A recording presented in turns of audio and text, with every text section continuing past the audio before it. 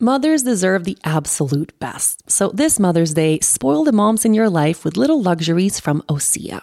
Osea's skin and body care is the perfect way to remind all the moms, mother figures, caregivers, grandmothers, and mother-in-laws in your life to make time for themselves. If you have been looking for the perfect gift, I recommend Osea's Undaria Algae Body Oil.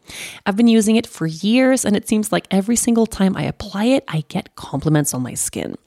This body oil is rich, but it's never greasy, and it's clinically proven to instantly improve skin elasticity. Your skin will feel more sculpted and toned, and you'll be left feeling silky, soft, and glowing. Another favorite of mine is the Undaria Collagen Body Lotion. Ever since I've been using collagen, I have noticed a difference in my skin. In fact, it's never been better. Using Osea's body oil and lotion together is a mega moisture duo, giving you a full body glow. Osea's products are infused with their signature Undaria seaweed, but it's also clean, vegan, cruelty-free, and climate-neutral certified. Really just the perfect gift for yourself, the moms in your life, and even the planet. Spoil the moms in your life with clean, vegan skin and body care from Osea. Get 10% off your first orders site-wide with the code YOGA at OseaMalibu.com. You'll get free samples with every order and free shipping on orders over $60. Head to OSEAMalibu.com and use the code YOGA for 10% off. Hi, and welcome to From the Heart, Conversations with Yoga Girl. I'm Rachel Braithen, and we have now arrived to episode 2 of this podcast. First of all, let me start off by saying I am so grateful and happy for the amazing response we received last week. We really started off this show with a bang. We hit the number 1 spot on the podcast chart under health right away, and we've remained in the number 2 spot on the overall US chart. This is huge. I was a little nervous sharing the birth story because it's so intimate, but I was flooded with positive response from mothers all over the world. Giving birth is such a huge deal, and it should be celebrated. So thank you all for listening in and for sharing your own stories with me too. Now, for this week, we're going to dive into a brand new topic. We're going to talk about something that's a little bit taboo, I feel, in the yoga community. Something that we don't usually speak a lot about, but something that I think a lot of us struggle with on a regular basis. We're going to talk about money. As a social media influencer, I really don't love that term, but I have to call it for what it is. A yoga teacher, a studio owner, and an entrepreneur. I've had a lot of experience when it comes to doing business in this community. I have this Instagram platform with 2.1 million followers, and it comes with a lot of opportunity, but also a lot of responsibility. I started my Instagram account in 2012, so it's been 4.5 years, and in that time, I've done a lot. I've started 5 companies. I funded 2 nonprofits. I built a yoga studio. I launched a crowdfunded yoga project, which turned out to be the most successful yoga project in the world, which was amazing. I've toured the world. I wrote a New York Times bestseller. And right now, I have a team of 32 people that work on my team every single day. So a lot. And throughout all of this, I've tried to always do my best to do business with a heart. And one of the questions that people ask me about is, how can you balance the art of yoga, which is so sacred and so personal, so intimate, with manifesting abundance? You know, are we allowed to make money in the yoga industry? And how can we go about that in a really organic way? So to answer that question, I had to take a little trip down memory lane, and I thought of few or many scenarios where I really was able to connect my yoga and meditation practice with manifesting abundance. So I want to take that trip down memory lane together with you so I can share what I found is my secret to success. Growing up, I had a really contrasting life. My parents separated when I was really young, and I grew up with my mom, but I would mostly see my dad on weekends and sometimes holiday vacations. Financially, my dad was really well off. He did really well for himself. My mom was not. My dad, he came from nothing, so he spent his life building this big business. He did really well. And I always remember spending time with him when I was little meant a lot of waiting around at the office. He worked a lot. And he traveled a ton too. And eventually he actually left Sweden, my home country, and he moved to Latvia and Spain, where he lived for many, many years. And I'd go see him on some weekends, or we'd take long vacations. Before I was 15, I think I'd seen more countries than most people. I mean, we went all over the world. We went to Thailand, Maldives, France, Turks and Caicos. We were all over and we always stayed at really fancy resorts. I remember understanding pretty early on that there was a big difference between my mom and my dad. My mom would work long hours. She worked in another city and would commute 2 hours there and 2 hours back every single day. So when I was little, we were always the last to be picked up at school or picked up at kindergarten. I didn't understand it then, but I know now that she really killed herself to make ends meet as a single mom. And staying with my dad, it was such a different experience. For instance, whenever we would go to the grocery store, I could put anything I wanted in the cart. Going grocery shopping with him was like going to Disneyland. With my mom, we always had these really detailed lists and we would compare prices. You know, doing groceries was a serious thing. I was never allowed to buy anything if it wasn't on the list. My favorite breakfast cereal, I remember it was Cocoa Puffs. So this was Sweden. And Cocoa Puffs was an American cereal. It was really expensive and I was only allowed to have it once a week. With my dad, I could put 1 box of Cocoa Puffs in the cart for every day of the week if I wanted to.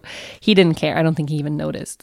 So whenever I went grocery shopping with my dad, I would buy extra items with him. So I would buy 2 sets of shampoos, 2 soaps, extra toothbrushes, so on. And that way I could take some of them back home to my mom's. Spending time with my dad always meant coming home with extra pocket money. And I've realized that now. I didn't know it then, but it really brought a wedge in my relationship with my mom because I could spend a weekend with my dad and I would come home with hundreds of dollars in cash just from collecting pocket money he would give me here and there. And my mom would be so upset. I mean, that's just way too much money for a child to walk around with. I think, you know, her reasoning was, how could he excuse me having that kind of money when she barely had enough to cover the rent every month? So I wasn't aware of it then. I was just too young, but money was a constant struggle for my mom. And it was a huge reason, I think, to why my parents fought a lot. The gap was just, it was just too big. I remember once I was 12 or 13 and there was this certain kind of winter jacket I wanted that all the cool girls in school had. It was a Canada Goose jacket. I remember I really wanted a beige one. It was super expensive, I think $500 or maybe even more. And I begged my mom every single day for months to buy me one. It was way too expensive, of course, and it was way more than she could afford.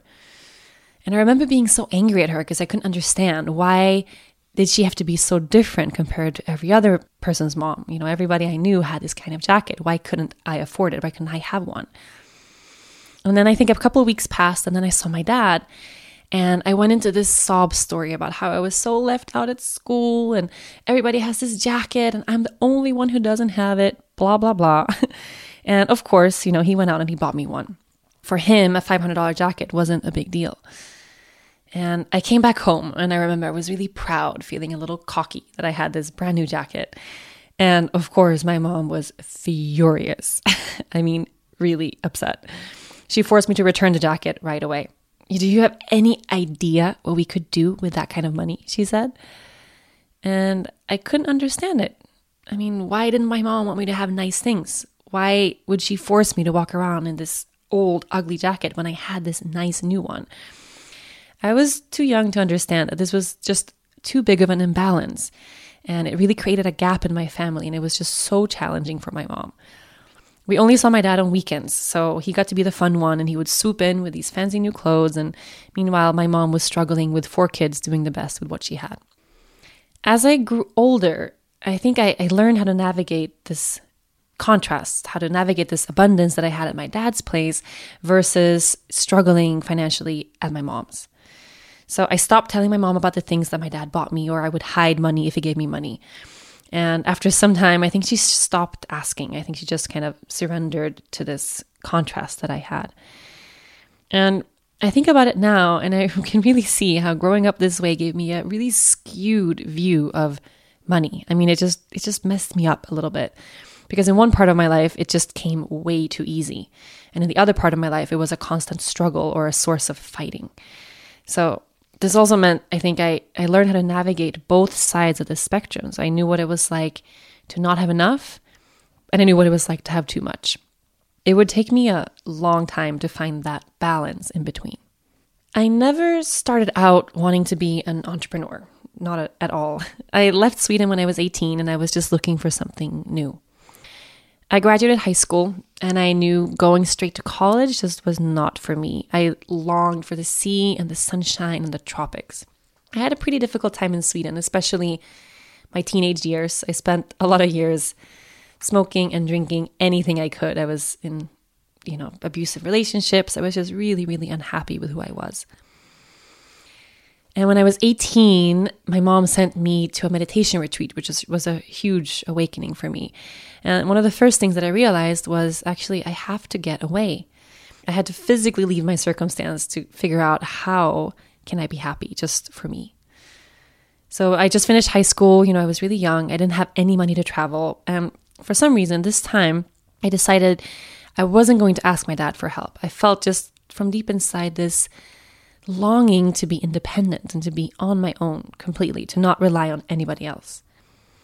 And I remember I had some babysitting gigs and I had some odd jobs here and there, but I never saved any money in my whole life. I never had a goal or anything specific I wanted to do. But this trip, or just knowing that I wanted to leave Sweden, I wanted to take a big trip, I wanted to change, it was for the first time in my life a big motivation to work and to save money.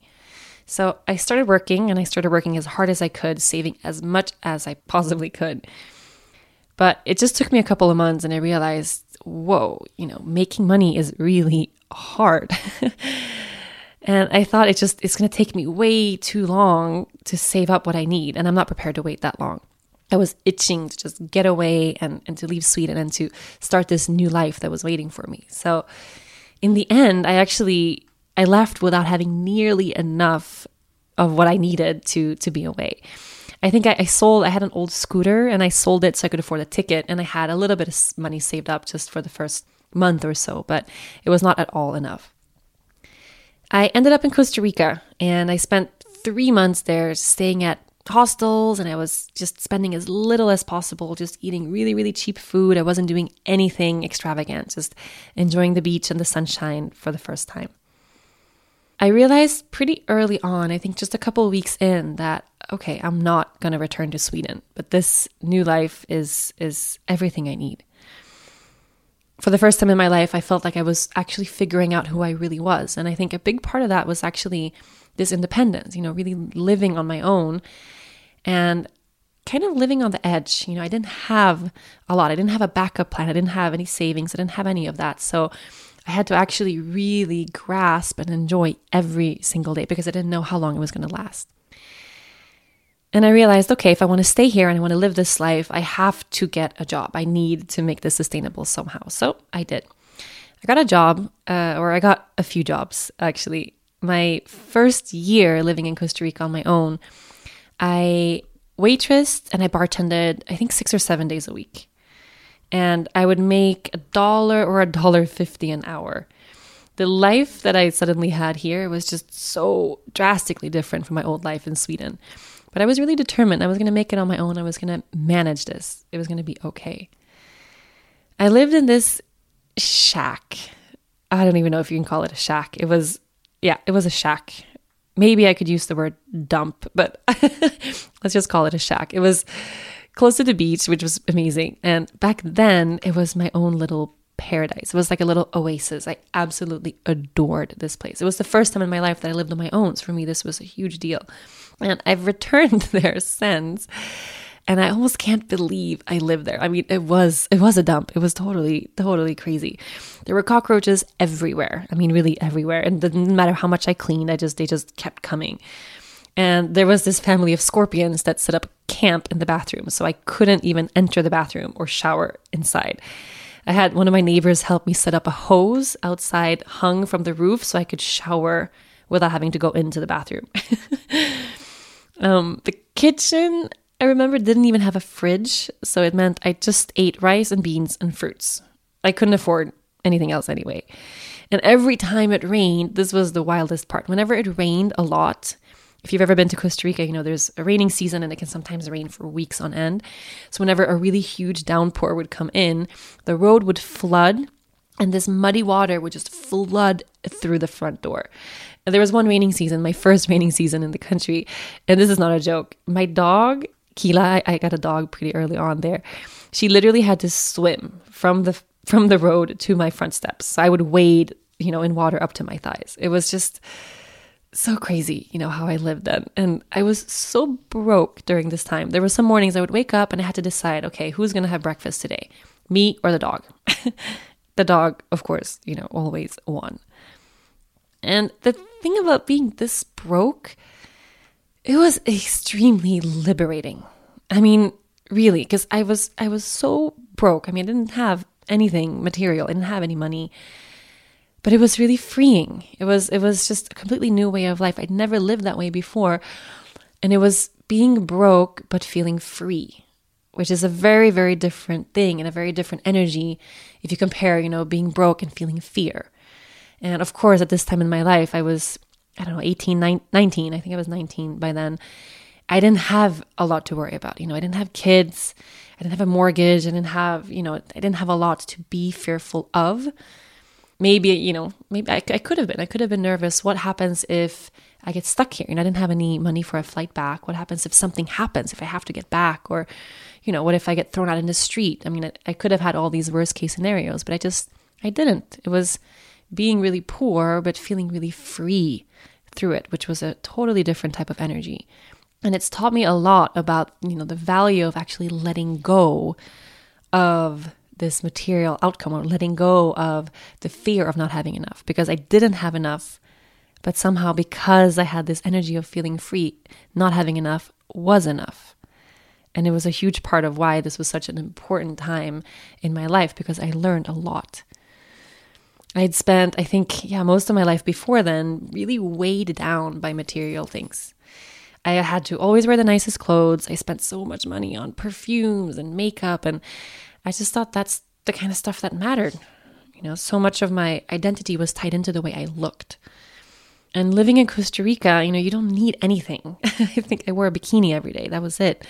And after a couple of months, my whole suitcase molded. It was just so humid.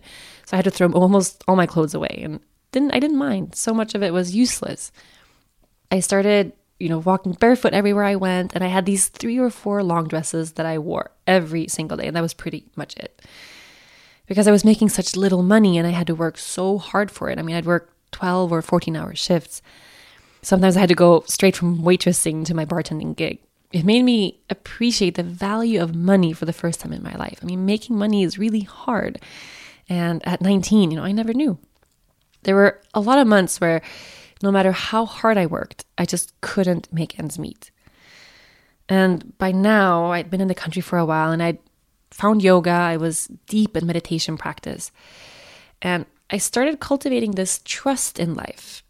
It was new for me, this type of trust. And it had a lot to do with living on the edge in this way. I just had to trust that everything was going to be okay. If I didn't have that trust in life, I wouldn't be able to live that close to the edge without panicking or without feeling fear. And this little town that I lived in, Dominical, it's on the South Pacific coast of the country, it's super small, and every single low season, the whole town just empties of people. And if you don't have any savings or a ticket out of the country or a prospect of this big income, it can be pretty scary to be stuck in a small place with no work. But I never worried. I just knew, okay, I'm going to be okay. I developed this new mantra that's really, really stuck with me throughout my whole life.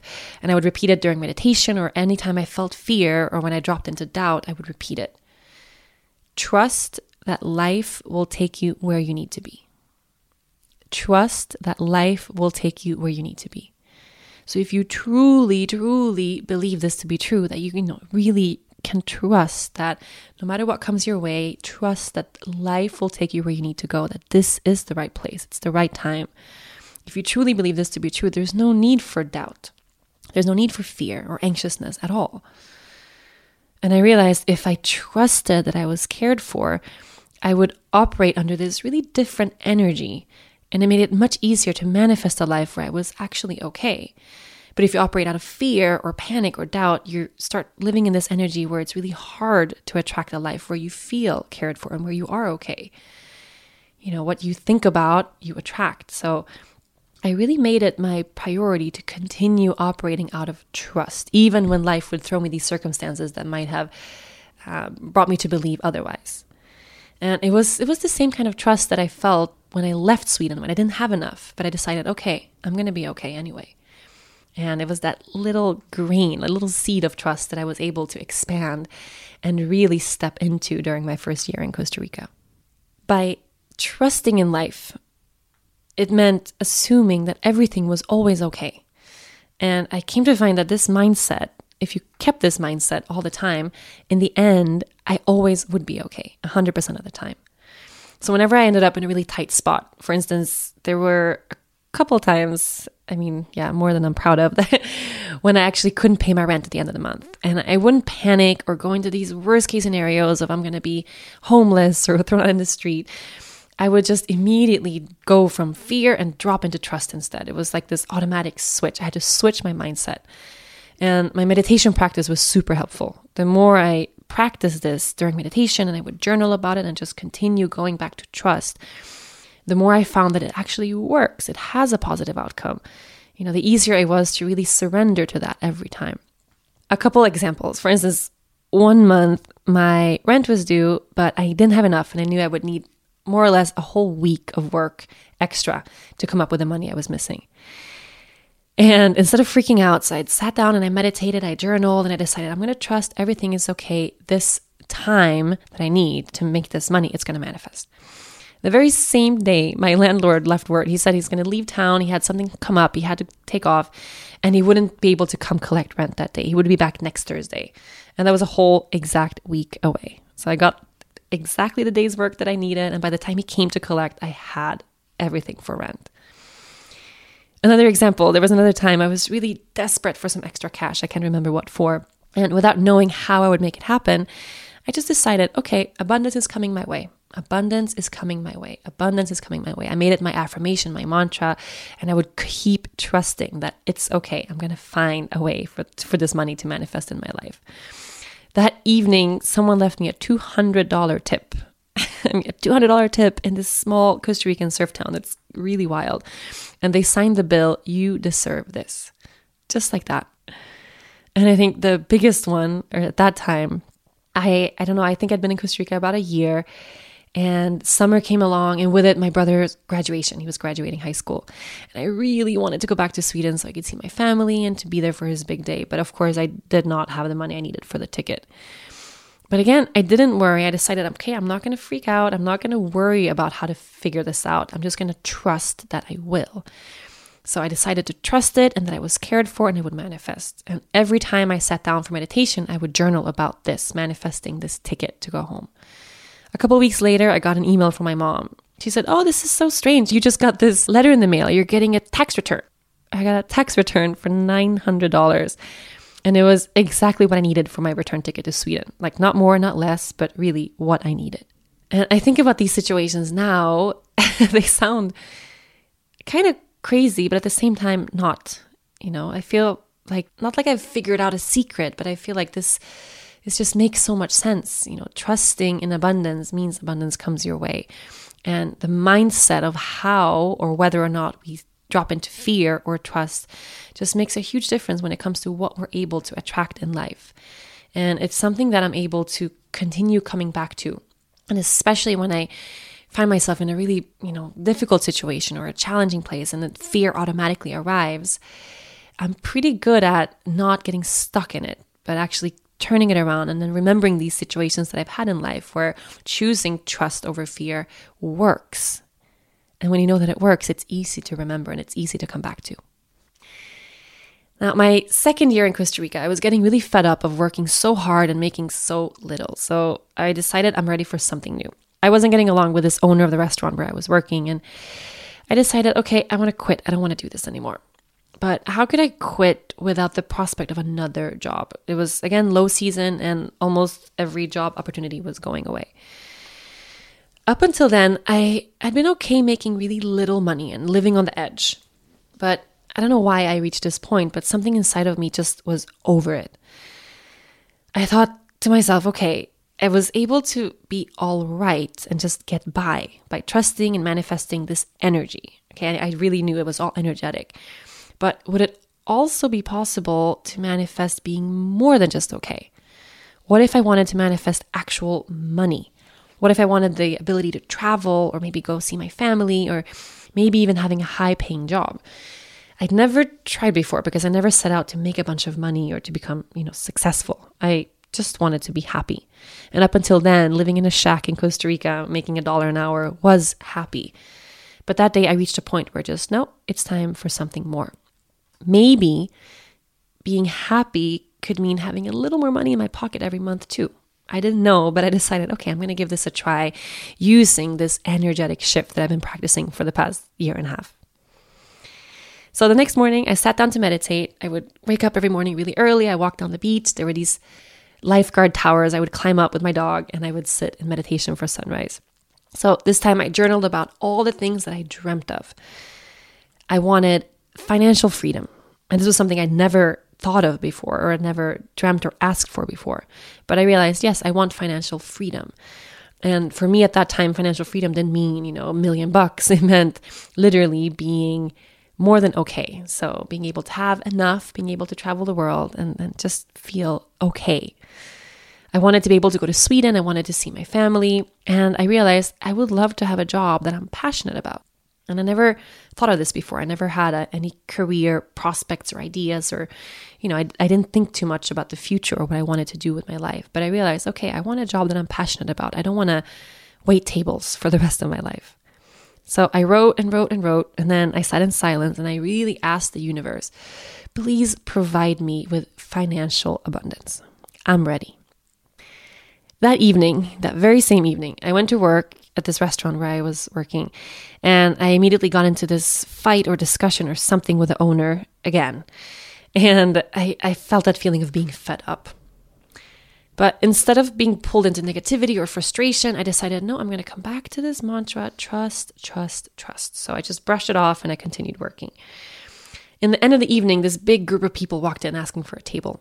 So I waited on them, and then after an hour or two, we were in this really deep conversation. They were super cool people, and it turns out they all worked together, and they were acquiring land in the same area, building a sustainable hotel. And they were all working to fund these reforestation projects, which was super cool. It sounded amazing to me. They were people on a mission. They had passion. And the CEO who was sitting at the table at the end of the night, he said, you know what? Are you happy working here? And I didn't have to think twice. I said, nope, actually, I'm not. Just this morning, I decided that I'm looking for something new. This is not what I want to do anymore. And he said, well, why don't you come work for us? We could use someone to help out with administrative tasks or some assistant work. I have a good feeling about you. You should just come work with us. I couldn't believe my eyes. I said, are you kidding? Are you serious? He said, yeah. We've so far in this company, we just hire people we feel good about. So I said, okay, yeah, I'll work for you. And I quit my job that very same night. The next day I started working for them.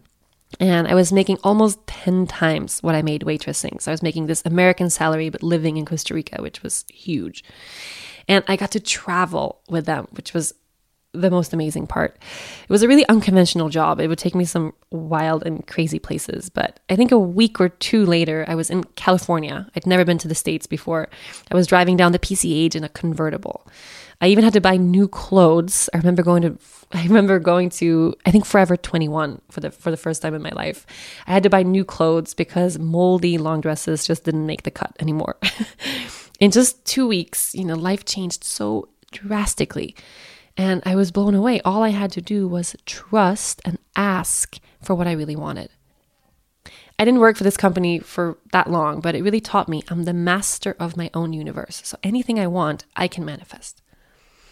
Situations like these just kept happening, and they've continued coming my way ever since. I've kept this mindset in everything I do. When I trust, I operate out of abundance, and abundance comes my way. You are listening to From the Heart, Conversations with Yoga Girl. What inspires you to roll out your mat and practice yoga every day? I find a lot of my inspiration right beneath my feet on my yoga mat. A beautiful way to get some fresh new inspiration into your yoga practice is to get rid of your old mat and step onto a fresh artist-designed Sankalpa yoga mat. Sankalpa creates amazing artist-designed yoga mats that have amazing quality, they're eco-friendly and just beautiful. A different artist creates every single design, and your purchase directly supports independent artists.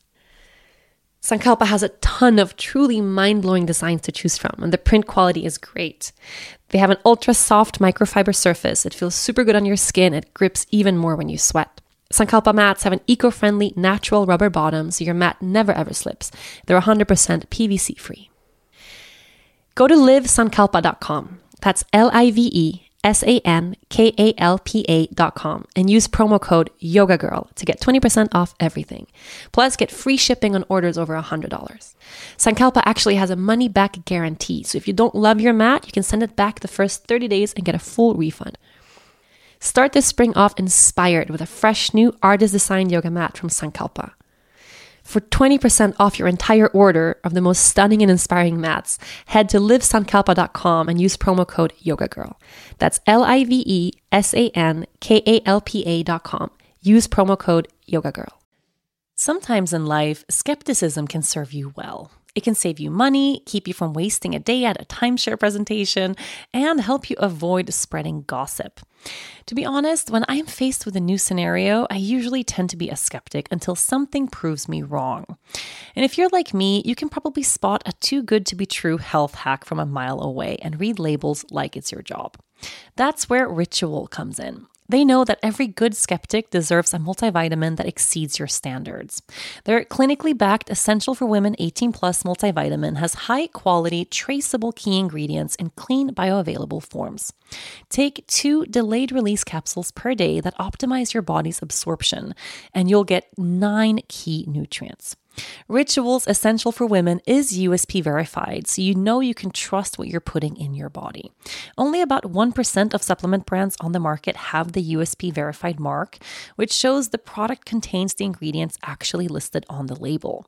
On top of that, Ritual multivitamins are vegan, non-GMO project verified, gluten and major allergen free, certified B Corp, and made traceable. I take my vitamins every morning with breakfast. It's part of my daily ritual, and I feel so good doing it. No more shady business. Ritual's Essential for Women 18 Plus is a multivitamin you can actually trust. Get 25% off your first month at ritual.com/yogagirl. Start Ritual or add Essential for Women 18 Plus to your subscription today. That's ritual.com/yogagirl for 25% off. Fast forward another year, and I've just moved to Aruba. I went here on vacation with my family. I met Dennis on my second day, I think. We had 5 days together, felt madly in love, but this was a random Caribbean island. I'd never been here before, it was crazy to stay with this guy I barely knew. So I went home to Costa Rica. I think I spent 2 weeks in Costa Rica before I realized, okay, I can't live without this guy. So I turned right back around and I moved in with this guy I barely knew on this island I had never been on before.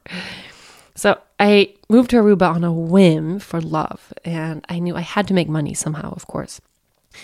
So when I was here, and when I arrived here, I just knew, okay, I don't want a waitress. I don't want a bartend. I'm just over working at night.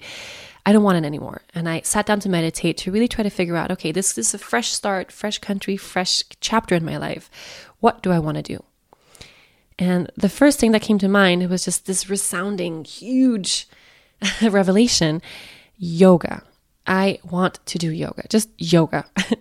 I've been practicing throughout my time in Costa Rica, and even the last year there, I was teaching yoga to friends and to the company I worked for, but I'd never done a teacher training. I wasn't a yoga teacher. I didn't consider myself a yoga teacher by any means. But I thought to myself, yes, yoga, that's it. I could teach yoga in Aruba. Why the hell not? It was just such a huge passion. And the community here on the island, the yoga community, was super tiny. So I thought this could be a really good time to start something new. So I did my usual thing, I meditated on it, I journaled, I stayed in trust, I decided, okay, something's going to manifest within yoga right away. But this time around, for some reason, it just didn't. 2 months later, it was 2 months on the island, and I wasn't any closer to finding any type of opportunity to work or teach yoga or work in that community at all. So in the end, I had to take 2 jobs. One, waitressing at a sushi restaurant. Anyone who's ever waitressed knows waitressing at a sushi restaurant is harder, more challenging than waitressing at a regular place. At least it was for me. There's just too many plates and condiments and things going on. I was really, really unhappy. The other job I had was, working in a bar. So I found myself 2 months in Aruba, waitressing and bartending again. I was not stoked about the situation. And the thing was, Dennis he was managing a surf shop at the time, and he worked 9 a.m. to 6 p.m. And I worked 5 p.m. to 1 a.m. Or if I was in the bar, I would work until 2 or 3 in the morning. So this meant that we never saw each other. Before he got off work, I was at my work, and I would be gone all night. I spent a couple of weeks working this way, and I just realized this is never going to work. What's the point of moving to another country to be with the person you love if you never get to see them? There's no point. So I decided, okay, I have to change this up. There's something more required for me to make this happen. And there was a lot of fear involved here in this piece of the puzzle for me, because I never actually put myself out there or pursued something that I truly wanted. I'd never had a dream before that I just felt this huge urge to complete or to manifest. And there was fear involved, because what if I wouldn't make it? What if I really went for this dream and then I failed? Then what? And I just had this overwhelming urge to teach yoga, and it was everything I thought of. So how do you manifest an actual dream? Or how do you change your life if you can't see what the next step is? So I realized, okay, maybe sometimes meditating and trusting isn't enough. What do I need to do? I decided, okay, I have to take action. I have to actually get moving and get going. So I did some research, and I ended up finding this tiny little place where a woman was teaching at the back of her house.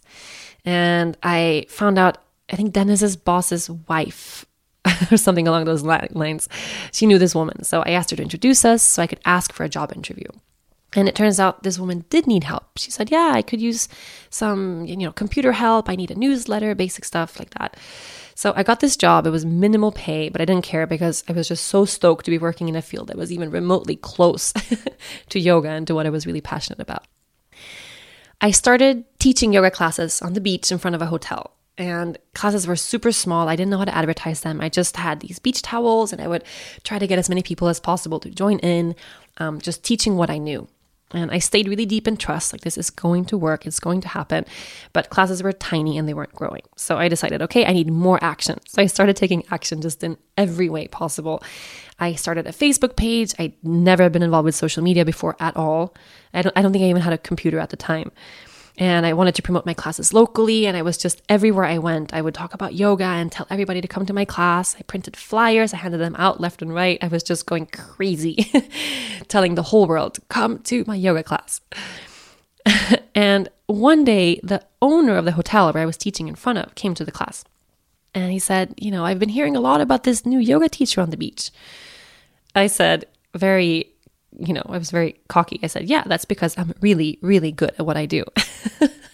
So already I was putting myself, out there in a way that I normally wouldn't. And I told this guy, I just met him, and I said, you know what? You should hire me to work for the hotel. I could put together a whole yoga program for you. I never thought of this. It was really a spur of the moment thing. I said, yeah, I could do this whole yoga thing for you. Yoga is huge. Everybody loves yoga.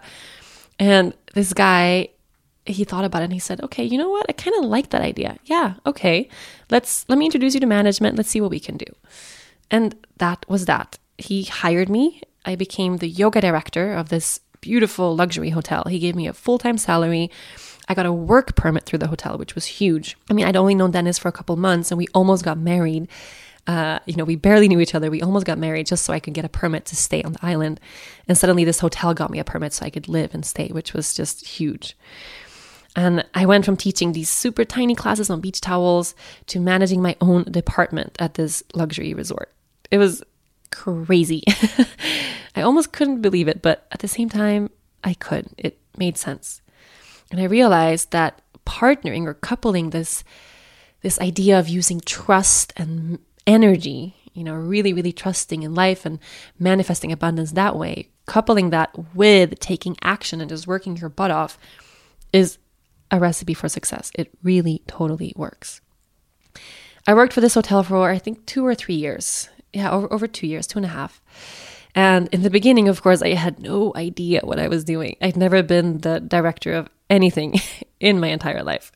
I didn't even have my yoga teacher certification. So the first thing I did is I got my first 200-hour training and I expanded the yoga schedule. I started teaching a bunch. I hired more teachers. And I started hosting retreats every other month at the resort.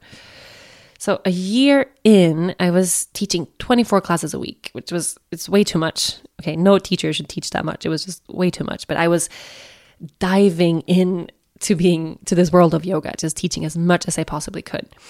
And I started inviting well-known teachers from all over the world to come to the hotel and host teacher trainings and retreats. So this meant not only was I teaching and working with yoga full-time, which was my biggest dream, but I was able to bring the best teachers of the world to my own home. I learned so much during these years. I soaked up every piece of knowledge that I could. The dream was working, and so much had happened since I was waitressing at that sushi restaurant. I was just decided I'm never going to wait on another table ever again. My Facebook page started growing, which was exciting, and I started teaching SUP yoga, or stand-up paddleboard yoga on surfboards on the ocean. And I got a lot of publicity through that helped grow the classes. The New York Times, I think it was, or the New York Post, no, the New York Times, they did a write-up about my class. And before I knew it, things were just taking off. It was around the same time that I started an Instagram account, and it was just a personal account. It was not, for business, nothing like that. I just wanted to document my life in Aruba just for friends and family. And I didn't know what name to pick, I think Rachel Braithen was taken or busy. So I just decided, okay, I'm going to be Yoga Girl. Yoga was such a huge part of my life, and I just randomly picked that name. In the beginning, I just shared photos of my dogs or the beach or breakfast or Dennis, just like anybody else with an Instagram account. And I noticed really early on that if I ever shared a yoga pose, which I just did once or twice in the beginning, I got so many questions and comments. People were asking questions or wanting advice on their practice or asking me where could they practice yoga in the Caribbean. It looked beautiful. So I started focusing and gearing that account a little bit more toward yoga. And every time an opportunity for growth came my way, either through the hotel or through social media or, my relationship with Dennis, I just followed this old recipe of partnering trust with action. And it's something that I follow in every aspect of my life to this day. It's just so important to realize dreaming of what you want to create is not enough. It's important. You need to have the dream. You need to set the intention of what you want, but you have to get off your ass and work for things to start moving. So fast forward a couple more years, and that Instagram account, it grew to become the largest yoga platform in the world. I was all of a sudden able to travel the world teaching yoga. So leaving Aruba and go abroad to teach, which was huge for me and Dennis. And workshops and retreats they would sell out so fast. So those tiny little classes that I was teaching on the beach turned into classes of thousands of people. And I don't know how it happened. I think about it now. I don't know how it happened because it wasn't something that I planned on. It wasn't something that I didn't have a plan. I didn't decide, okay, I'm going to become this yoga girl. No, it just flowed and turned into that somehow. I took that dream of manifesting abundance and wanting financial freedom and wanting to work in a field that I loved, and I turned it into a business. Dennis and we started touring the world. So we taught yoga on almost every continent. Yeah, along the way, he became a teacher too. Actually, people ask me that a lot, not through me. I tried to get him to do yoga for years and it just wasn't happening. He was skating and surfing and that was it. He needed to find his own teacher, a man teacher actually. But in the end, he became a teacher too. So we started teaching everywhere. And the first tour that we ever did, we rented this crappy little car. We had no money and we drove from city to city, just teaching in random little studios. I think then we'd have maybe 40 or 50 or 60 yogis at a time. And I did so much work when it came to booking classes. I'd Google studios and pitch myself and, tell the whole world, take my workshop, just using Instagram to sell classes. And at the time, we took pretty shitty deals from studio owners. We never made any money on those early tours. I think through social media, it might have looked really easy, but we worked so hard. The first tour we did was Florida. We did 11 cities. And the second one, we did the West Coast of the United States, and we did 36. It was wild. And I was always so surprised. Workshops would sell out, and people were so excited to come practice with me, and it just grew and grew and grew. And now, when we go on tour, if you've been to any of my classes the past couple of years, you know things work a little differently. We work with the same agencies that put on these huge concerts for artists, and the venues we go to are sports stadiums or concert halls.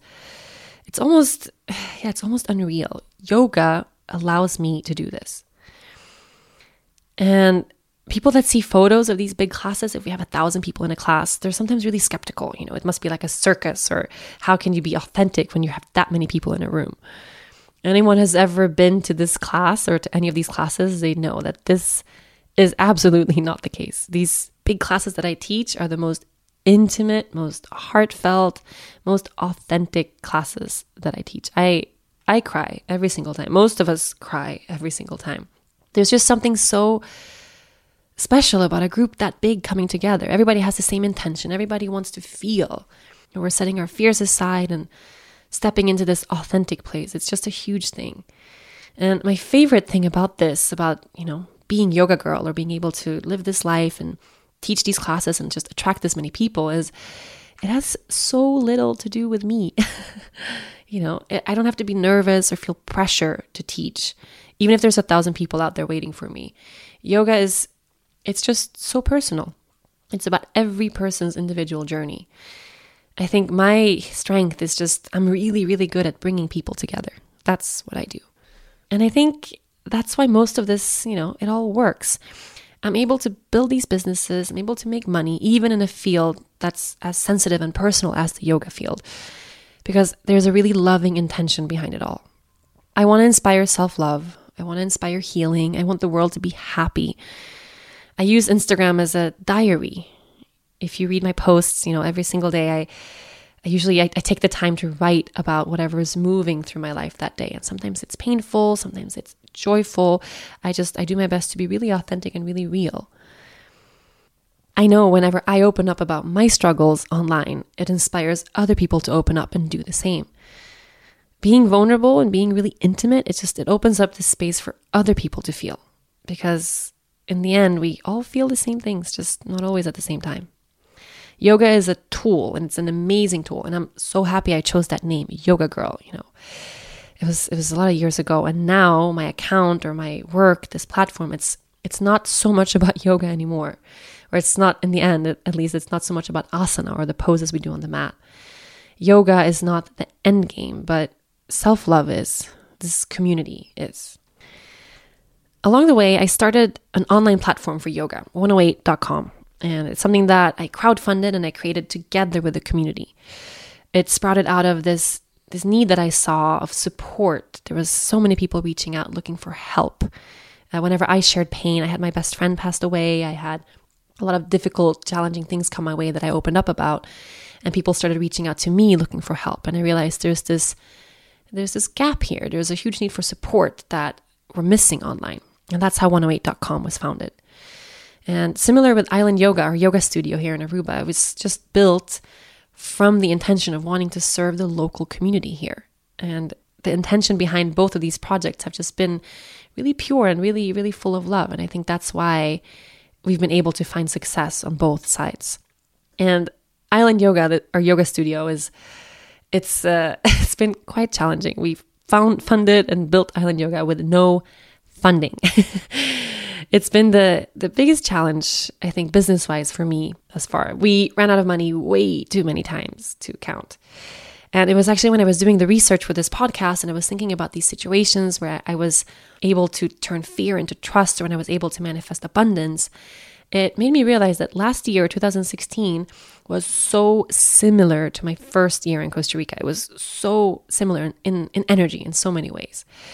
And back then, I didn't have money for rent and I had to choose between buying dog food and breakfast. It wasn't really the same, exact scenario right now, but we're at just a very different scale. But the situations and the energy have been really, really similar. So I convinced my husband that buying an 18,000 square foot property was a great idea, and building the largest yoga studio in this part of the world is awesome, even though, we didn't have the money to do it. I think the reason I got to this place, I just pushed this through, even though we didn't have the money, we didn't have the savings that we needed. I just reached a point where I realized that I can trust so deeply in these things, the things that I touched on in this podcast. So trusting in life, taking action, having a loving intention behind what you want to create. I just know that this is a recipe that works. Why should I be fearful? Or why do we need to first save all the money and then do the work? Let's just start.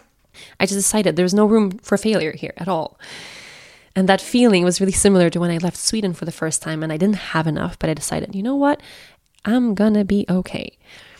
Now the stakes were a little bit higher, though. There was a lot at stake and a lot of money involved. You know, everything we've saved up during the past years, we've put into the studio. But we had the most beautiful intention behind the studio, and I trusted so deeply in this ability to manifest and for the universe to care for us throughout the whole process. And in the end, you know, we got off our butts and we worked harder than we ever have in our entire lives to make this happen. And guess what? So every time we ran out of money, I would surrender back to trust, and somehow it would just all work out. This time around, it didn't work out through getting extra tips or tax returns like I did that first year in Costa Rica, but through other ways. For instance, I was offered a book deal, which was huge. If my book agent is listening to this, I'm working on it, I promise. I had a baby in the middle. I'm writing as much as I can right now. But yeah, I got a book deal, which was huge. I got new opportunities to teach. I randomly did some social media collaborations I normally don't do. It was just random ways, in unforeseen ways, money would kind of drop out of the sky. And one of the wildest ones was at the end of construction. We were so close to being ready, and we ran out of money for the 17th time. This time around, though, I was just out of ideas. I was exhausted. This whole project exhausted me because it was just every other month something crazy would happen and we wouldn't know how to finish. And I knew we needed the money, or we needed a huge chunk of money to be able to finish a project. We needed it by the weekend. If we didn't, they would stop construction completely, and the holidays were coming up, and it meant we would have to restart construction in March, which is around the same time the baby was due. So we would have a baby and be constructing at the same time, and then have to get a yoga studio off the ground while having a baby. It was just too much, and it was just everything I didn't want. So I told Dennis, okay, we're going to need a literal miracle to finish this project. Please, we need a miracle for this. And that evening, I cried. I think I wrote a big post on Instagram about it. I was so defeated and so fearful and so worried. It's just all these horrible emotions and these horrible scenarios were coming my way. Like, how am I going to do this? I've never had a baby before. I want to be able to focus all my energy and all my attention on baby, not, on this construction. I want it to be over with. And then after I got all that fear and all that worry out of the way, I sat down in meditation and I prayed for a miracle. And the next day, this kind of random person, this acquaintance of ours, like not a super close friend, just this guy we knew, he randomly came by the studio to check it out. And after seeing everything and kind of hearing about our situation, he said, you know what? If you need support to finish this sometime, I would love to help you. I have some extra money. I would love to help you here. It would suck for you guys to put this on hold and then have the baby at the same time. Come on, let me help you. And, it was a risk. We have never taken a loan from a person before. It was a big risk, but 2 days later, we had the money we needed in our account. A loan we've now paid back in full. It was money, a miracle, but yeah, money dropping out of the sky. Island Yoga has been up and running since January 1, so for 3 full months now. And this miracle is the reason I am able to be on maternity leave. Looking back at these moments in my life, I can see how everything connects. I know now you have to be okay with having nothing and be able to fully surrender to that so you can attract everything. And having everything doesn't mean anything if you're not in it for the right reasons. The thing is, I didn't set out to do any of this. I never wrote a business plan in my life. I've never did anything the right way. I didn't set out to be a celebrity or to make $1 million or to capitalize on a bunch of stuff. I've just been following the flow of life. And throughout it all, I've done my very best to keep my intentions clear and to always return to trust and to take action whenever needed. I know that the idea of success, it just doesn't matter. And I know as long as I keep coming back to this trust, everything will always be okay. And for me, success is staying with this trust so that material outcome or my circumstances doesn't matter at all as much as the trust I feel within. Right now, I'm so grateful that I can live this life. And I know, one day I might be back wondering how am I going to pay my rent at the end of the month? And I have to be okay with that too. I think letting go of trying to control the future is a huge part in making peace with where we are. At the end of the day, I just want to do what I love. I want to inspire people to be really, truly happy. I hope that sharing this story of trust and action and intention helps inspire you to manifest your own dreams. Remember, there's nothing you can't do if you trust that life will take you where you need to be. Thank you for listening in. For every single day I get to spend connecting with you, I am grateful. If you enjoyed this episode, be sure to listen and subscribe to other episodes from the Heart, Conversations with Yoga Girl. You can find them on rachelbraithen.com, on iTunes, or anywhere you get your podcasts. And don't forget to leave a review while you're here. Thank you to all the amazing people at Digital Media for their production work. And of course, thanks to my sponsor, Sankalpa. Please support them the way they support this podcast. I'll see you next week.